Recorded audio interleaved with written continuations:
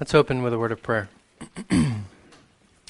Father in heaven, we come before you now, and we've just been reminded by this Bible story, Lord, of your goodness and sending your Son Christ to fulfill the law perfectly, to be perfectly obedient, to take upon himself the imperfection of us, Lord.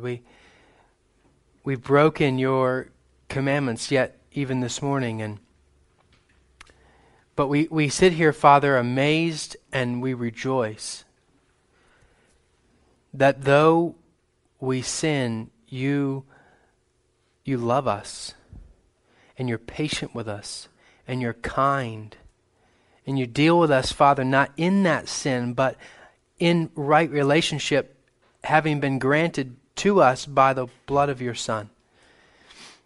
Oh, Father, we thank you for this gospel. We thank you that we can sit this morning and our hearts are warmed to it. Father, this week, as we've gone about our time, as we've encountered the different circumstances of each person's life here, as we've struggled with the sins that so easily beset each one of us, we come this morning, Father, rejoicing that we can be here, rejoicing that we can be with the body, rejoicing that we can come before you in prayer and praise and thanksgiving, and knowing, Father, that as we see our sin, if we simply confess it, you delight to forgive us our sins and cleanse us from all unrighteousness. We can restore that relationship as a son and a father, your love never having been broken. We rejoice to be with you this morning, Father. In Jesus' precious name we pray. Amen.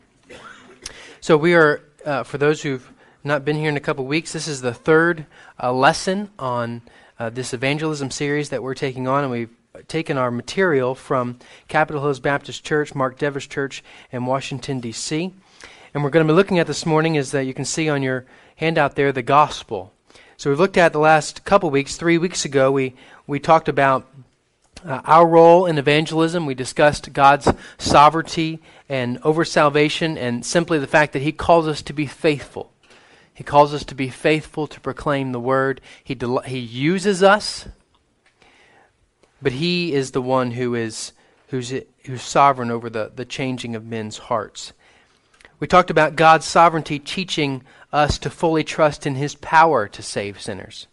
In his power to save sinners. God's sovereignty reminding us that we should have no fear in evangelism. No fear.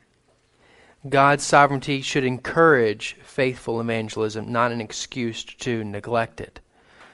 To encourage us to realize he's the one who does the work. He simply delights to use us as the messengers, as the tools.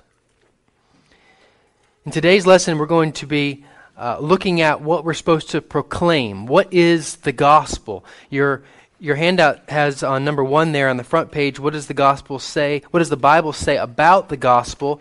And then if you flip over to the other side, it says, what does the Bible say the gospel is? And those are two very distinctive things. And then the third one, what else should we say when we share the gospel? Looking at a right process by which we can follow. Certainly when we share the gospel, when we proclaim the gospel, there are different ways to do it, and there are in time constraints or situations or where you're at, or if you're in the grocery store just in the line and you have a few minutes as compared to sitting with a friend in their living room and having potentially hours to discuss. There's many ways of going about it, and there's deeper ways of going about it. But we want to give a little bit of the third point there being a little bit of a good outline to follow, no matter how short or long amount of time you have. But really the main point is we want to be able to make sure that we clearly understand the gospel so that we can clearly proclaim what it is. Number 1, what does the Bible say about the gospel?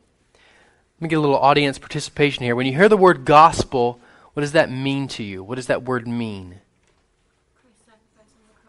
Christ's sacrifice on the cross. What else?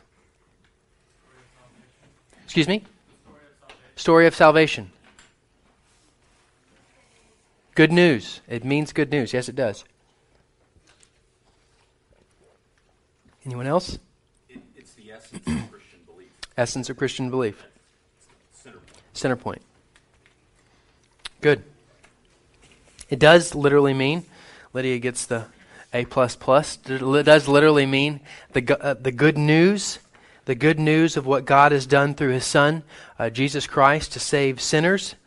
But we want to look at what the Bible, how the Bible uses the word gospel. The Bible uses it 97 times in the New Testament, proclaiming the good news of Christ.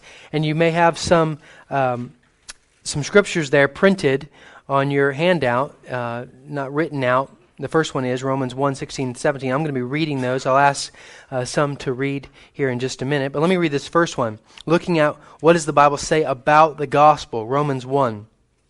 I am not ashamed of the gospel, because it is the power of God for the salvation of everyone who believes.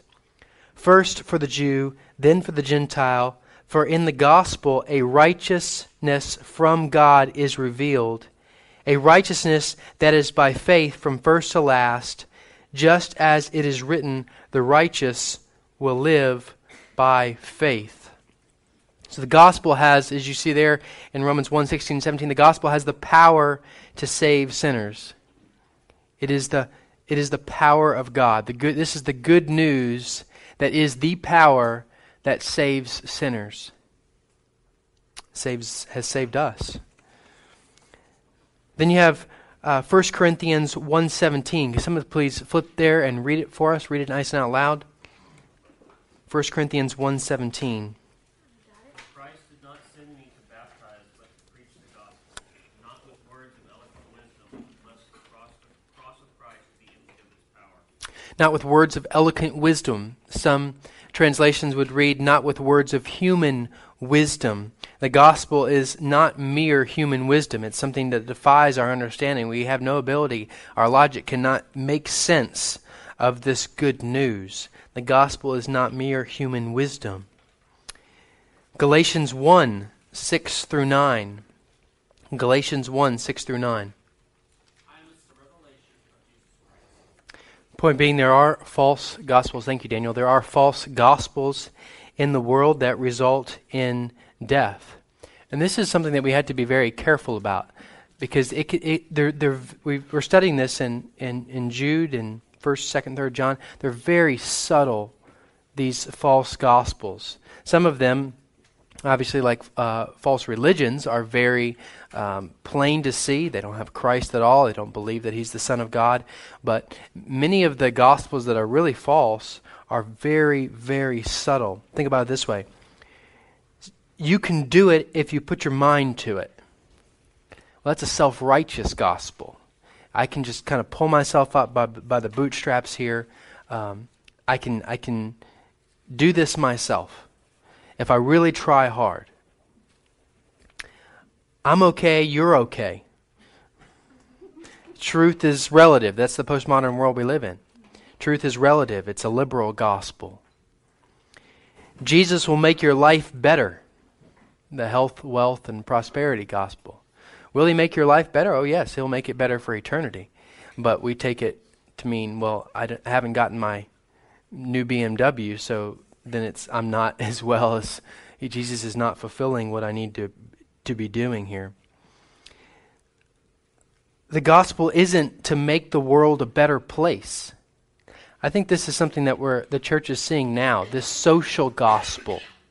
That, if we can just get people fed, or we can just get people out of human trafficking, or if we can just stand on the sidewalk and fight against abortion. All those things are terrific. I wouldn't decry any of them. But they're not as important as the gospel. So just saving someone from hunger, and we love to serve with Hill Country Daily Bread, but saving someone from hunger does not save them from hell. And that helps us, doesn't it? Well, this person's, they were living in poverty, and now they've got a good job, and now their kids can be fed, and now this and that. So I feel like I've been able to minister to these people. But if we haven't ministered to the gospel to them, it's a false gospel. It's a social gospel. Number 4, the gospel calls for a right response. The gospel calls for a right response. 2 Thessalonians 1:8, he will punish those who do not know God and do not obey the gospel of our Lord Jesus. And I'll read also 1 Peter 4:17, which says, "For it is time for judgment to begin at the household of God, and if it begins with us, what will be the outcome for those who do not obey the gospel of God?" The gospel calls for a right response, and the response is obedience. The obedience to Christ, the obedience to Scripture, the obedience to follow the commands that are laid out in Scripture. If you love me, you will keep my commandments. We don't like this. It seems too much work-based. But that should be that's the proper response to the good news of Jesus Christ, is that there is a change from within by the power of the Holy Spirit that elicits something completely different than what you were doing before. Over here was about me and my sin, and then over here, something completely different. It's no longer about me. It's about how can I glorify Christ? How can I imitate Him? How can I proclaim to the world the good news of Christ as Savior? The gospel calls for a right response, and it's not merely a suggestion or an invitation. It's something that has to happen. This right response. Now, if you flip over on your before you flip over on your handouts, you'll see a little spot here that says homework. We're not going to put any homework there today. Instead, I want you to take, I'll give you 4 minutes to 10:05. 4 minutes. I want you to write out simply the gospel. Go. Time. Well done. I found this to be, can be a very challenging, but also can be a very healthy practice to sit there and write the gospel and write out what it means. You can certainly go long in the narrative if you have time, or you can go very short. But we've talked about what the Bible says about the gospel. It's the power to save sinners. It's not mere human wisdom. There are false gospels. It calls for a right response. But what does the Bible say the gospel is? So we're going to define it according to Scripture. But before we do, let me ask some of you to read, if you would be so. Rebecca looks like she's really interested in doing it. Let me ask some of you to read what you've wrote down. And I would submit to you that knowing this audience, there's probably no one that has a wrong answer. Some may have it more fleshed out than others. But would some 2 or 3 read out what they wrote? Jackie. I'm expecting grace, everyone. The perfect sacrifice of Christ on the cross that made a way for us to obtain Christ's righteousness, forgiveness of sins, and to live in freedom from the bondage of sin.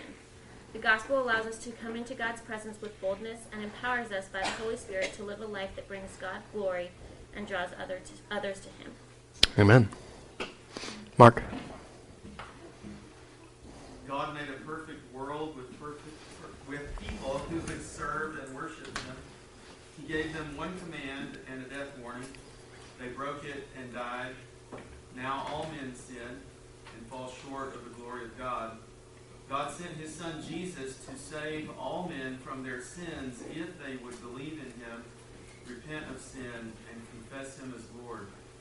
If we confess our sins, He is faithful and just to forgive our sins and to cleanse us from all unrighteousness. We must be clean to go to heaven. We must have Jesus to go to heaven. Amen. Tim? You read yours? I didn't quite finish. Ad-lib the last part.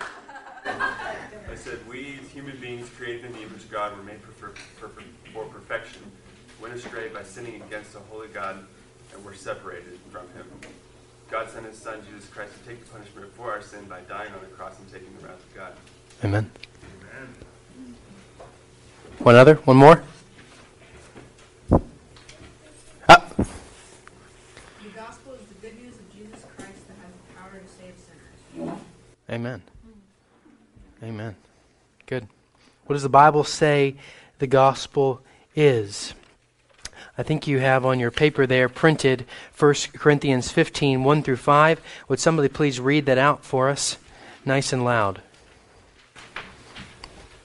Now I would remind you, brothers, of the gospel I preached to you, which you received, in which you stand, and by which you are being saved, if you hold fast to the word I preached to you, unless you believed in vain. For I delivered to you as of first importance what I also received, that Christ died for our sins in accordance with the Scriptures, that he was buried, that he was raised on the third day in accordance with the Scriptures, and that he appeared to Cephas, then to the 12. Thank you. 1 Corinthians 15, 1 through 5, you see 3 points on your outline there. Christ died and rose from the grave. Verses 3 and 4, you see that Christ died for our sins according to the Scriptures, that he was buried, that he was raised on the third day according to the Scriptures. The prophecies foretelling the coming of this Messiah and what would happen according to the Scriptures, they were fulfilled. We see Christ died and rose from the dead, 3 and 4. Secondly, we see that Christ died for our sins. It wasn't simply that he just died. He died specifically, purposely for our sins. And that was foretold according to the Scriptures as well. Verse 3 there. And then lastly, verses 1 and 2, we are saved if we receive and hold fast to the gospel. And the Bible clearly explains that to believe in Jesus does not mean a one-time decision, no other requirements. You know, I prayed this prayer when I was 5 years old. That's the testimony I personally have. But then, you know, everything's good from then on out. Do what you like. Of course not. That we know that's not what the Bible teaches. The Bible teaches that this is not a one-time thing. It's certainly confessing with your mouth that Jesus is Lord. But then the requirements, then the holding fast, as 1 Corinthians 15, 1 and 2 says, by this gospel you are saved if you hold firmly to the word I preached to you. Meaning, if you don't hold firmly, does that mean you lose it? No. But meaning that should be the testimony of one's life, is from the point of salvation through to the point of their death. They walk in belief. They walk in trusting. They walk in submission to Christ. They walk in imitation of Christ. In Mark 8, 34 and 35, Jesus stated, if anyone wishes to come after me, he must deny himself, take up his cross, and follow me. For whoever wishes to save his life will lose it, but whoever loses his life for my sake and the gospel's will save it. So there is a receiving that we do, and there's a holding that we do. And we rejoice, as the hymn states, that he will hold us fast when our grip slips, as it were. He will hold us fast. But we do receive this, and we do hold to it. That's the testimony that we have for our life. Mark 1:15, the time is fulfilled and the kingdom of God is at hand. Repent and believe in the gospel. The important question really for us this morning, and for us that are desiring to learn how to proclaim the gospel better, is how does one receive the gospel? We'll talk about this in a little bit more in just a second, but the Bible is clear. There's a repenting and a belief. Acts 2, 37 and 38. When the people heard this, they were cut to the heart and said to Peter and the other apostles, brothers, what shall we do? Peter replied, repent and be baptized, every one of you, in the name of Jesus Christ for the forgiveness of your sins, and you will receive the gift of the Holy Spirit. Acts 3, 18 through 20, but this is how God fulfilled what he had foretold through all the prophets, saying that his Messiah would suffer. Repent then and turn to God, so that your sins may be wiped out, that times of refreshing may come from the Lord, and then he may send the Messiah who has been anointed for you, even Jesus. We receive this gospel through the repenting and believing in Christ, confessing with our mouth that he is Lord, but then that will be shown by our actions. If he has come and changed, there will be evidence of this. Third point, what else should we say when we share the gospel? What else should we say when we share the gospel? It's important when we talk with people about the gospel that we do so in a way that helps them to easily understand it, because we can do it in a very confusing way. And you all wrote it out, and you did a very good job. And that's there's an outline that you can sort of follow that helps you to make sure that you're proclaiming it in a way that is not confusing. If we simply tell people that Jesus died for sins and rose from the grave, we've told them good news, but it lacks many details that really is needed to help make sense of the message. People want to know, who is this Jesus? What are my sins? My brother is at Baylor, and was talking with a young man on the football team who is a Muslim. And the man was just so weighed down with grief and so weighed down with the burden of his sin. And my brother's sharing with him, and my brother said, have you ever heard of grace? He'd never heard the word, in the context of the gospel, and had no idea what that meant.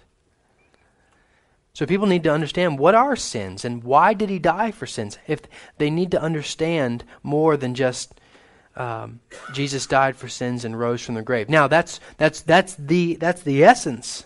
That's really shortly the center of it. But there's so much more that can help make sense of some things. So there's a good outline that this material suggests, and you see it on your page there. It starts with really the first word on almost each one of those points, 1, 2, 3, and 4. And the 4 points would be God, man, Jesus, and response. God, man, Jesus, and then response. Let's start with the first one there. The God who created the heavens and the earth made humanity to worship and fellowship with him. It's Mark started this way, and so did Tim. It is important to set up the gospel by proclaiming who this God is. He is the God of creation. He has created everything, and that's very important. Because in that creation of everything, there is then the right, simply, the right that we would be in right relationship with him. He has the right to everything. Just as a child owes respect and honor to his parents simply because they are his parents, in the same way God's creation owe him respect and worship because he gave them life. It's important that God created. In the beginning, Genesis 1:1, God was there. In the beginning, God created the heavens and the earth. God is a personal God. He's not just simply, though, a God who's created everything and then he's going to sit there and we all are supposed to give worship to him, and this is just this cold, unfeeling deity that demands of us. No, God is a personal God who created humans not only to worship and serve him, but also to fellowship with him. 1 Corinthians 1:9, 1 John 1:13. There's this close, intimate fellowship that he desires with his creation. He created everything, and he desires that creation to be in close, intimate fellowship with him. But there was a problem, wasn't there? Number 2, man rebelled. Man has rebelled against God and become a slave to sin, and as a result, he stands under God's holy wrath and judgment. One of the key issues when you share the gospel, when you proclaim, is to help people understand or help answer the question, what am I saved from? Okay, this sin, you're saying it's bad. You're saying that God's the creation. God's the creator, that he desires fellowship with us, but that was broken for sin, and so I'm going to be punished. But what am I going to be saved from? A bad spanking? Just not getting what I want? Am I going to be saved from poverty? Am I going to be saved from, hell, whatever that is, as compared to not being able to get to heaven, whatever that is?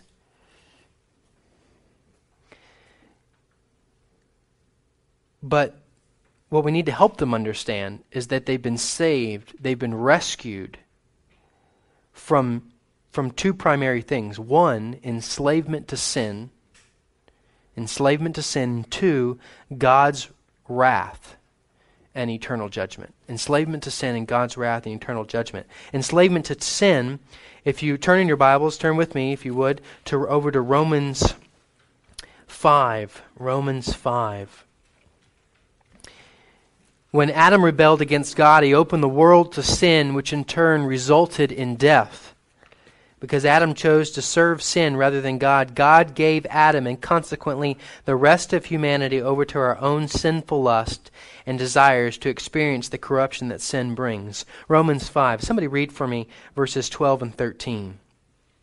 Therefore, just as sin came into the world through one man, and death through sin, and so death spread to all men because all sinned. For sin indeed was in the world before the law was given, but sin is not counted where there is no law. So we know according to Ephesians 2, Romans 8, that because of that sin, that first sin, Adam, mankind is enslaved. We're unable to obey. We're bound in the chains of our sin. We're unable to respond. We're unable to obey as we ought. Because of our natural disposition to sin, then, every man and woman chooses freely to sin. Not only do we have the disposition to it, we then freely choose to do it. And we sin against the Lord, that the God, the Creator, who's holy and just and righteous. We sin against Him, and then we sin against one another. The sin proclaimed in Scripture in Genesis there, against Cain and Abel. We sin against one another.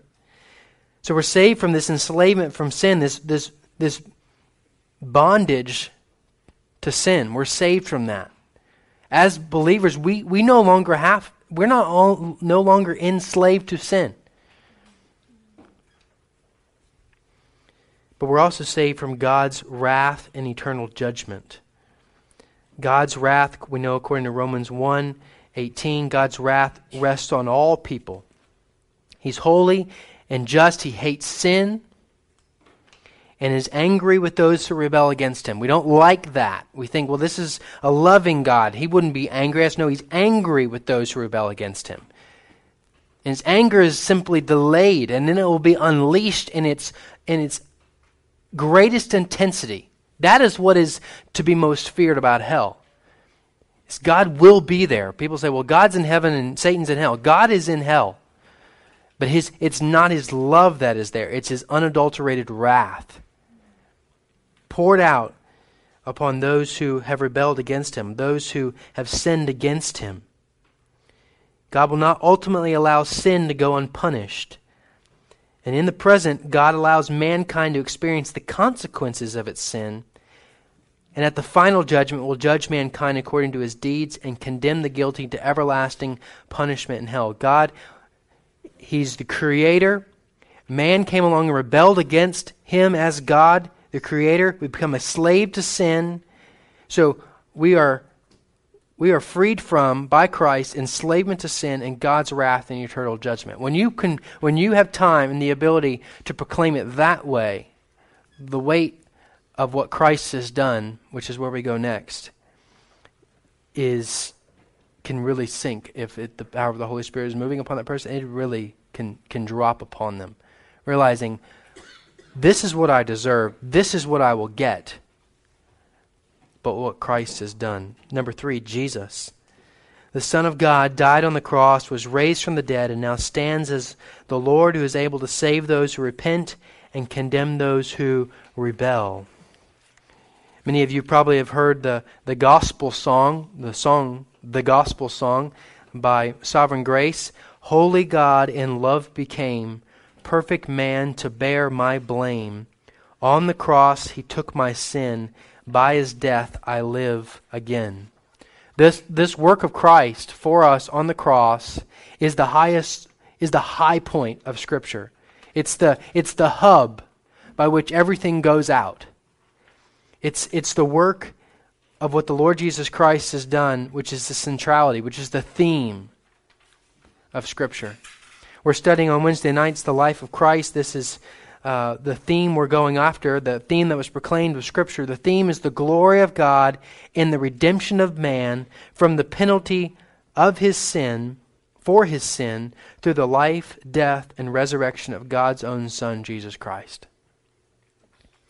The work of Christ being the pinnacle, being the high point of Scripture. Because of God's mercy and grace, He promised to make a way for humanity to be reconciled to Him. And the Lord Jesus Christ is the fulfillment of those promises. He came and He was a man. He was born of a virgin. He was conceived by the Holy Spirit. He lived a perfect life. He died on the cross in the place of sinners. He rose physically rose from the grave in victory over the power of sin, over the power of Satan and death. God the Father exalted Jesus to His right hand as Lord of heaven and earth, to wait for the day when He will return to judge the living and the dead and establish God's kingdom upon the earth. Christ Jesus came and saved sinners from this holy God, the Creator of the earth. We are His creation. We've rebelled against Him. We deserve nothing but death and enslavement to sin and His righteous wrath and eternal judgment, and then Christ. God, man, Christ. Christ came to save us. But then this is where believing in the sovereignty of God doesn't absolve us from calling for a response. In fact, we should call for a response, because we should expect and delight and pray and desire that as we are faithfully ministering the word to those that are lost, that God in His power will come upon that person and bring about a response, and we should call for that response. That's the fourth point. We must respond to the gospel by turning from our sin and believing in Jesus as Lord and Savior to receive forgiveness of sin. Unable to respond, unable to turn without the power of the Holy Spirit, but calling for them to do so, expecting the Holy Spirit to be moving upon them. And this time before Jesus returns and judges the earth, God graciously offers salvation to those who will repent from their sin and believe in Jesus. And we call this biblical faith. Biblical faith implies trust and commitment to the person and work of Christ. And this faith is different than other belief and faith. We can have faith and belief in that there was George Washington and he was the first president of the United States, and so forth and so on. But that's different. We don't. That's not going to change the way we live our lives. Belief in Jesus should transform the way we live our daily lives. Belief in George Washington would not transform the way we live our daily lives. Belief in Jesus should and does. When we repent of our sin and believe in Christ, God forgives our sin. This means He cancels the debt of our sin against Him and gives us His Holy Spirit to renew and transform our lives. This salvation is a gift of grace which we could never earn or deserve. There is a call for us to respond, and we should call for those that we're sharing the gospel to respond to the work of the Holy Spirit within them. In closing, there's one of the points that comes up in this response is, number one, how do you respond? Do you have them pray a prayer? Do you have them call upon the Lord? What is the proper response? Well, scripturally, believe in the Lord Jesus Christ and you shall be saved. There's only one instance in Scripture where there seems to be a potential prayer. But nowhere else in Scripture do we have defined that you're to pray. Now, I think that's a wonderful way to respond to what the Holy Spirit does inside of a person and to call on the Lord to be saved. Is it necessary? No. I think it's a wonderful step. I think it can and should be done. Praying should be something done, but that prayer certainly is not going to be the saving portion of this gospel presentation. It's going to be believing on the Lord Jesus Christ and you shall be saved. So then the question is, well, if I didn't pray the prayer, or if I did pray the prayer, or if I prayed it when I was really young, or if I prayed it when I was immature, what about am I really saved? And this whole question of assurance of salvation comes up. How can we be assured of our salvation? I just want to make this point. The outline makes this, or the notes make this point, and I think it's very wise to make. Assurance comes from contemplation of Christ, from trusting Him to fulfill His promises of salvation and eternal life. The issue of assurance does not deal with the daily struggle to obey Jesus and have 100% faith. The Apostle Paul gives a strong warning when he says, if we deny him, he will also deny us, 2 Timothy 2. He then follows this sobering warning by saying, if we are faithless, he remains faithful, for he cannot deny himself. Though we may struggle and doubt and question our walk with the Lord, Jesus remains faithful. Denial of Jesus, however, does not bring assurance. Having assurance has to do with being with Jesus.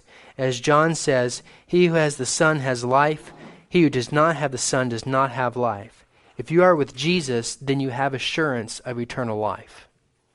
That's why it's so important that as a believer we walk with Jesus, because that's implicit to the gospel, that we walk with Jesus. And when a person's walking with Jesus, they're in His Word, they're with the body of Christ, they're partaking in the means of grace, praying and discipleship, proclaiming the Word. Rarely, very, very, very rarely does that person ever struggle with assurance, because they're walking with Jesus. On Wednesday of this week, I had the opportunity to speak at a Christian school here at their chapel. And my point was Acts 4, where Peter and John are before the council, and they've just healed the man lame from birth, and they're asking him, what power did you do this? And he says, in the power of Christ alone. And he proclaims this word. 5,000 men alone come to the Lord. But then the council, I find it very interesting, in verse 13 of Acts 4, look it up later on if you desire, they are amazed because they perceived that these were uneducated common men and that they had been with Jesus. That was the defining matter in these men's lives. Not that they had the education, not that they were somehow outstanding, but they had been with Jesus. And as we walk with Jesus daily, and as we encourage those who come to Christ, walk with Jesus, imitate Christ. How do you know how to imitate Christ unless you walk with Him? Assurance is there. If you are with Jesus, then you have assurance of eternal life. So, we've looked at what does the gospel say, what does the Bible say about the gospel, what does the gospel say the gospel is, and what else should we say when we share the gospel? God, man, Christ response. And that's the God, man, Christ response is not something that we get away from. That's something that is encouraging in worship, privately and corporately. When we're planning the worship service, we're really trying to move toward that sort of liturgy. That when we're singing these songs and we're reading Scripture in the main service, we can go from, this is, today you'll see it,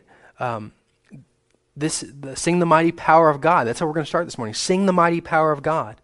And then going to man, and then Christ, and then that should elicit a praise response as we see what He has done for us. So this is something that we continue to do, even as believers. Next week we will look at the gospel and your testimony. So what happened to you, the gospel and your testimony. And you would find it probably helpful in preparation if you have time to sit down this week and write out your testimony. That's one of the most powerful things you can do, is if you have time with someone, to share your testimony with them. Share what God has done in you. Give them a living, breathing example of the power of Christ to save from sin. Let's pray. Father in heaven, we thank you, Lord, for this morning and the opportunity to have looked at the gospel. And Father, it is a wonder that you've not sent us all to hell, to die. Your love, Father, is more than we can comprehend. We cannot fathom, Father. We in our own human wisdom have no ability to understand why a perfect, holy God who's created all things and so beautifully created all things, so wonderfully created all things, watch that creation rebel against you, and then yet you sent your Son to restore fellowship with that creation for that you might gain glory and that we might gain good. Father, we are astonished at that, and yet, Father, I know my heart is not as astonished as I should be. So I pray, Father, that as we study this class on evangelism, as we read the scriptures this week, that our hearts, all of our hearts, Father, would be very much really warmed, really brought once again to the reality of this work of Christ upon our behalf, that will stir us and draw us and drive us to proclaim the good news, to proclaim the gospel of Jesus Christ. That we would see once again the work that has been done for us upon our behalf undeservingly, and then proclaim that, trusting in your sovereignty to do the work of saving. Father, we thank you, Lord, for this morning. We ask now for our time of fellowship and preparation for a time of worship. In Jesus' precious name we pray. Amen.